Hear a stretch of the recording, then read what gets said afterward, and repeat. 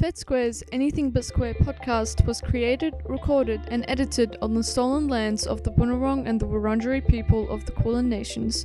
We acknowledge and pay our respects to the traditional custodians and their ancestors of the lands and waters across Australia where our content reaches and on which Fed Square's partner organisations stand. Sovereignty was never ceded. My name is Sarah Gasali, and today I'm chatting with Rachel Kelly, the founder of Ed2 and co-founder of Peacebeam, as well as Swedish-New Zealand artist and maker Ulla-Britta Westergren, ahead of their Kids Flags to Aprons upcycling workshop as part of Sustainable September here at the Square. Rachel and Ulla, I'm really excited to chat to you today. Thank you. Thank you. Well, first things first, Rachel, would you be able to tell us about yourself and how you founded A2? Yeah, sure thing. Kia ora, Sarah. It's really great to be on this podcast. Thanks for having me. So a little bit about myself. I'm originally from Aotearoa, New Zealand.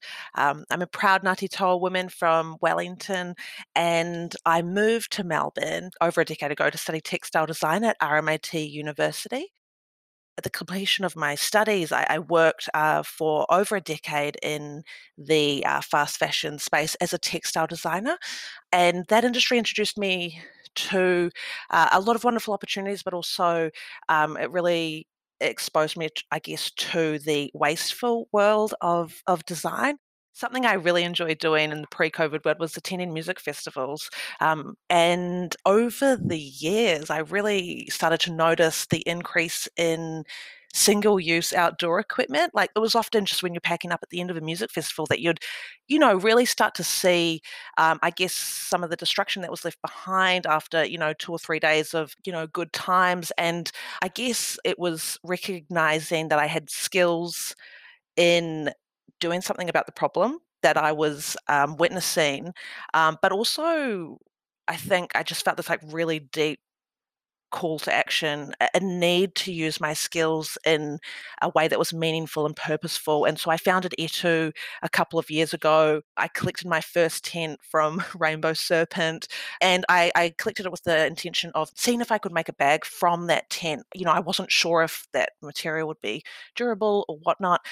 And you know what, I was able to make a couple of great bags, and friends really liked them. So I actually went back to music festivals the following year, having approached music festivals saying, hey, can I stay behind for a day or two and collect? And they were really supportive. And then one thing led to another, and I launched my first collection of bags made from festival waste last year, mid-COVID. A great time to be launching a brand. But I think a great time for product with purpose, and a great time for brands looking to disrupt ways of designing, ways of producing. And Etu's been an e-com store, I guess, for just under a year. And we have sold out of our first collection, which is really wonderful, and really exploring, while festivals aren't happening, opportunities to engage with community, because there's lots of different ways we can participate in the conversation, aside from just selling bags made from waste. Awesome. Thank you so much for sharing that.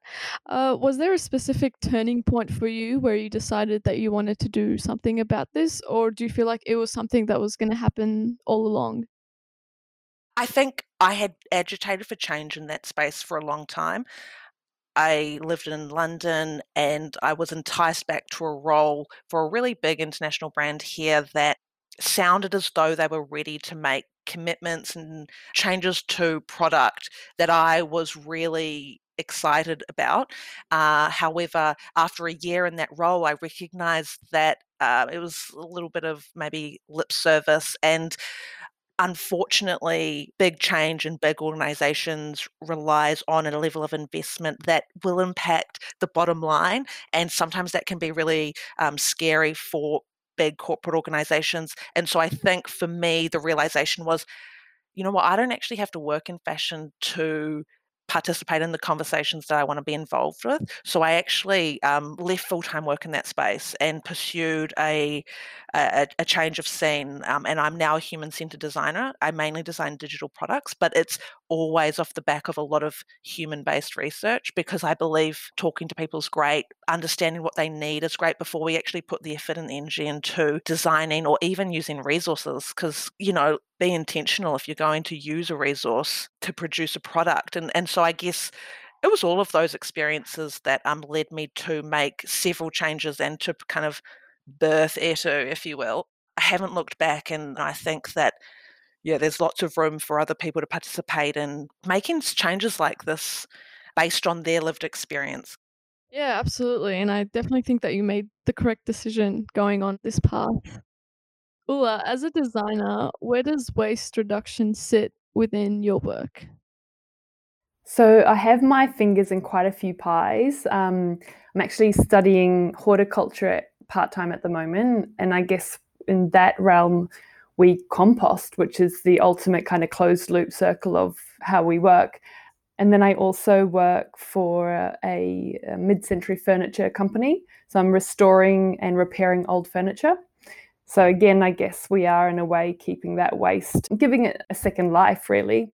And my third pie is making costumes for film and music videos and theatre. And in that realm, I think there is waste, and I've seen that a lot. Yeah, it's a hard one because there's, I guess, intellectual property. So if you've made something, you can't just kind of keep it and say reuse it in that way. It might belong to someone else, which is often the case. But always as a maker, I'm collecting materials. I'm seeing if something can have a different life, reusing and repurposing where I can. I'm kind of in the realm of waste in a way, and working, restoring, keeping things alive. And the horticulture side is it's a fresh breath of fresh air for me, which is why I've chosen this next career move. Thank you for sharing that. Side note, so I'm studying film and I had no idea how important production design was. It's huge. And I think I remember once when I was working on a Peter Jackson film in Wellington, and I just remember they were building up sets for the day and then just kind of tearing it all down. And for me, I was looking at that, just seeing materials that could be repurposed, but because there wasn't really time to either engage and get someone to take it, but there wasn't either space to keep it anywhere. But then there was also that intellectual property that we can't, there are some things that we just have to slash, and you'd be slashing costumes that were used once, and it was like, this is painful, but it's got to be done. Yeah, yeah. I think that industry has a longer way to go. A question for the both of you. Have you faced any challenges along the road to partaking in more upcycling practices? Yeah, look, in terms of the challenges uh, Etu's face, certainly in, I guess going to market, I think it's been a really big 12 months for brands participating in the upcycling space. It's really hard to separate what I've seen and what I know now with, where we were 2 years ago. But, you know, if I do reflect on that, it was that there really weren't many brands participating. And when I tried communicating the idea to others, even, friends or colleagues, or just trying to hold space for each other to see if, like, is this a viable idea? It wasn't really understood. And I think it's hard to envisage a product that was made for purpose A being transformed into a beautiful object that is object B. Because I think when people think of upcycling, and particularly using textile waste, the product's often not been upgraded, it's been sort of downgraded. So for example, cotton's often used as shoddy textiles, which is like for insulation of mattresses, for cleaning rags. It's like our mindset around repurposing textiles often goes to like an inferior product. And so I'm really relieved to say that the mindset is slowly changing, because you've got a lot of brands coming into the market that are showing audiences that we can elevate product to something that was maybe better than before. in Melbourne particularly, we've got very talented designers. It's a very creative community, and I'm really excited by what I'm seeing in the space of upcycling. I think there's a real community emerging, and I really am excited by that, because at the end of the day, I've always said, like, the more people working with textile waste, the less textile waste in landfill. Have you ever had a problem sourcing material to upcycle? Because first things that you used were lots of leftover festival tents and outdoor material. And given that last year a lot of entertainment things were impacted by COVID, did you have to go through other avenues to find your material? Yeah, good question. I guess I'd start by saying that there is no shortage of festival waste at these festivals. Like, I have a studio in Brunswick, and that's where I store my materials. And if anything, I've got a problem of, like, I need to use my materials probably at a faster rate than I currently am. But interestingly, quite organically, other opportunities and other, I guess, streams of textile waste streams have kind of come to me. I've got a park ranger who collects tents. Someone who I'd never crossed paths with saw Air2 and reached out to say, hey, this is a problem for us as well over summer. Like, how can we work together? So, I'm letting those kind of resource streams come to me only because I am a one person operator at the moment. To find them would be challenging, but they are out there.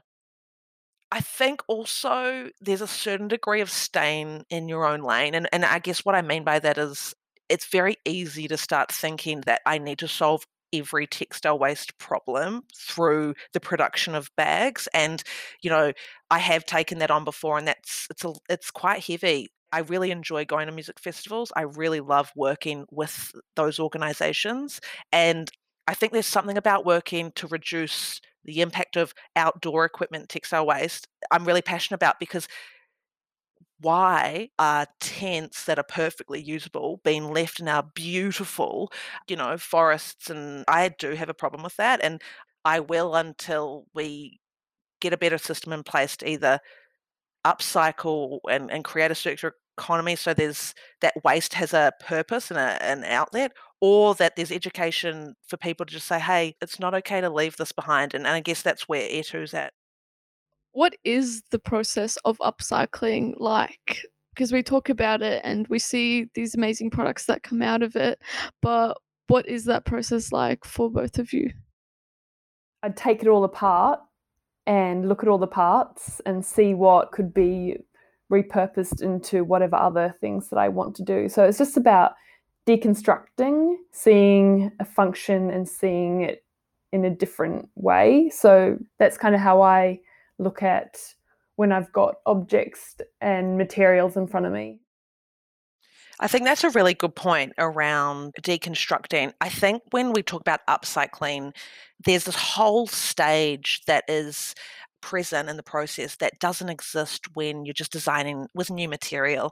And it's like Ulla said, it's deconstructing, it's reimagining, it's evaluating. I think a large part of what we do at Etu is evaluating the material. That extra step is time consuming, and it's creative problem solving, like on the fly. And I'd say that Ulla and I really met and bonded over our, like, obsession with problem solving.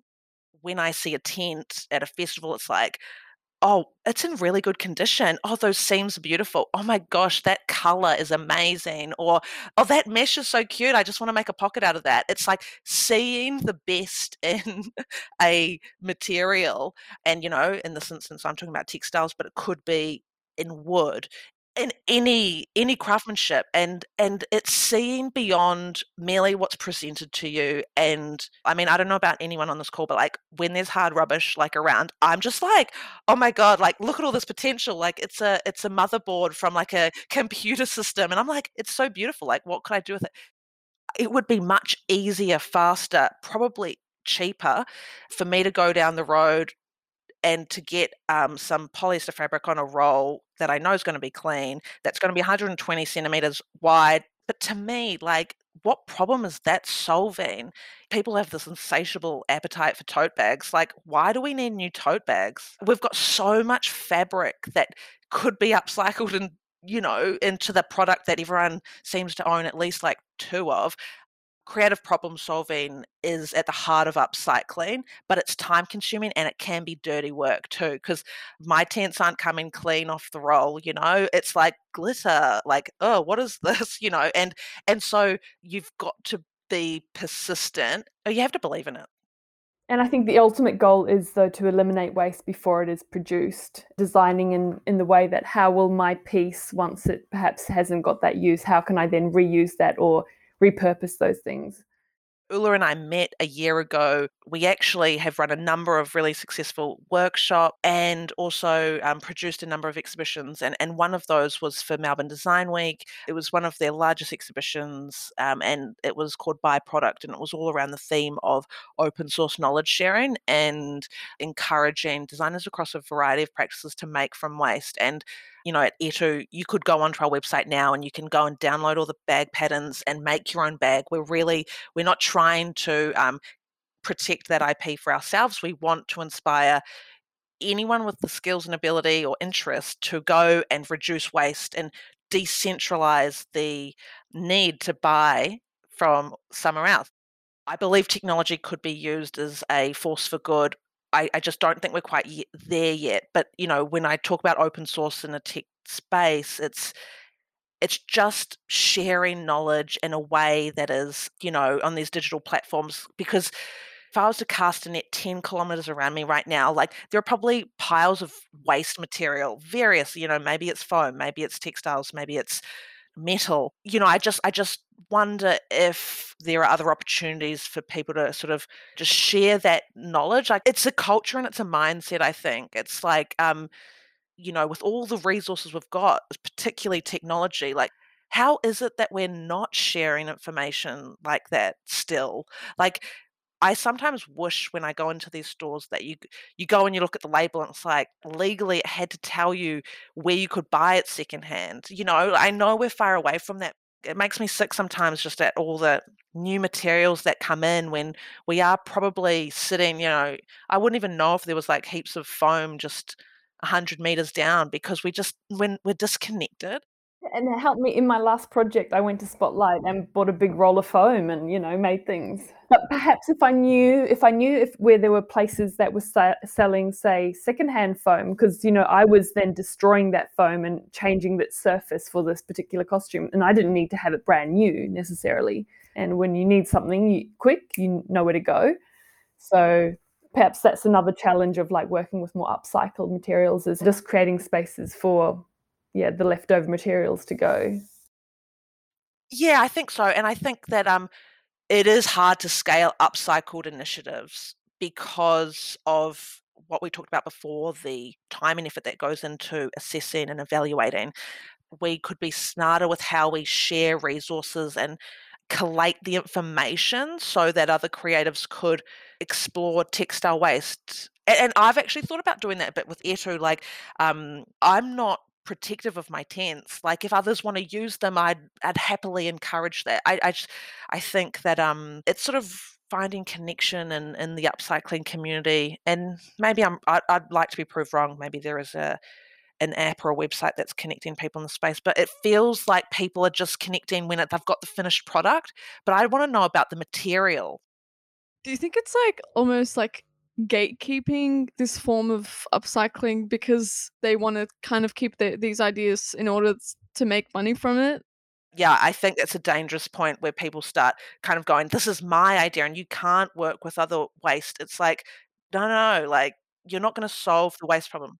Anything removing waste from landfill is a good thing. And I do think we need to get better at encouraging more of it.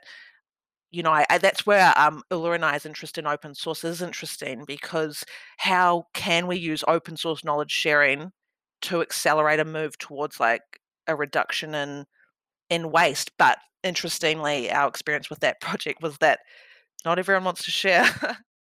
Well, I know that you two are bringing something really special to Fed Square. Would you be able to tell us what sort of activities that we can look forward to attending your workshops? Yeah, so Fed Square have actually been keeping a lot of their old flags from previous festivals and ceremonies. they have asked us to find some ways to upcycle this material instead of it going to waste. And Rachel and I were talking, and we've had some previous workshops where we've made aprons with children, and it's been really successful and fun and playful. And so on the day, we'll have a bunch of these old flags. We'll have pattern pieces for an apron, machines set up, scissors and glue ready. And yeah, we'll just get creative and start making these aprons. And we've got a little a pattern and a formula, and we'll show them how to do it. And yeah, then they'll leave with a nice, colourful apron. Exactly. They get to take these flags home. And I think that'll be an important part of our intro is just maybe showing photos of the former life of this fabric or, really explaining to them that it was a flag and that, see the flag that's hanging up there now, like this is the material we're working with, because making that emotive connection between what it was and what it could be is what really opens up to imagination. Yeah, imagination, but opens us up to what could be. You really have to see the potential in something. So, yeah, we'll definitely start out by getting that understanding there of these flags would typically just go into landfill because that is a powerful connection. It's that story about this was a flag and now it's something else. And if they can take that with them just internally or share that knowledge, like that is powerful. And the workshop we've designed is really for children aged between sort of 7 and 15. Do you need any sewing skills? No, because Ulla and I, we'll be there helping you with that. It often helps when there's a parent or a caregiver that's come, just because there's a lot of, cutting and gluing, and it's a real hands-on workshop. It's really wonderful when you see their little faces, like all just super excited at, realizing that they've made something. Awesome. That sounds amazing, and I'm really, really glad that FitSquare got in touch with you to make that happen. As a young person, fast fashion to me is very, very accessible. What's one thing that you think we can all do to lessen the impact of fast fashion on the environment? I would suggest buy less if possible, buy secondhand, swap and exchange. Look into the stories, or perhaps more so the conditions behind fast fashion that might start getting you to change your mind. And then if you can, and this is about education, and this is where perhaps brands also need to express this, but pick fibers with low chemical requirements, because that's also a bonus for your own health and body. And fast fashion and chemicals are very much connected. It's a big problem, and there's multiple angles in which you can approach it. So understanding your values is a really great place to start. For some people, it's water reduction. For some people, it's chemical reduction. For others, it's wanting to make sure where their clothes are made in a place that's ethical and safe, And so you are right, fast fashion is accessible, but sustainable fashion can be inaccessible because of its price point. And I think we've got to be really careful to exclude people from that conversation, because not everyone can afford to do all those things. So starting out by watching a documentary such as The True Cost is a great place to start. It sort of gives you a snapshot of how the industry operates and how does that make you feel? What is it about those things? Listen to those gut instincts and then go and find brands that are working to address that problem, because at the end of the day, consumers have more power than they realize. Vote with your dollar. I guess sometimes I think my biggest piece of advice would be don't follow trends, because trend is a made up word. It is a made up concept delivered to make you buy more things. Like, find out what your style is, explore it, love it, but don't get sucked into needing the latest thing. And just one more question for you two. If you could envision a more sustainable Melbourne, what would it look like? What is this brand now? It's not on the top of my head. That website that is basically what you were talking about, Rachel, how it's like choose kind of what works for you or where you want to put your dollar. It's a website that sells clothing, and it's either, if you're waste reduction, water, chemicals, and I think that they kind of break it down. Well-made clothes maybe, or good on you. I mean, I feel that is one part of making Melbourne more sustainable, offering that. I think from like an arts and culture and design point of view, Melbourne offers such diversity and is really supportive of emerging ideas because I feel like in the last 12 months I've been supported, Ulla and I both, they're open to new ideas. I do think though we have a gap between being like ideas and kind of arts and culture festival to mainstream awareness. Like there's a bit of a gap there.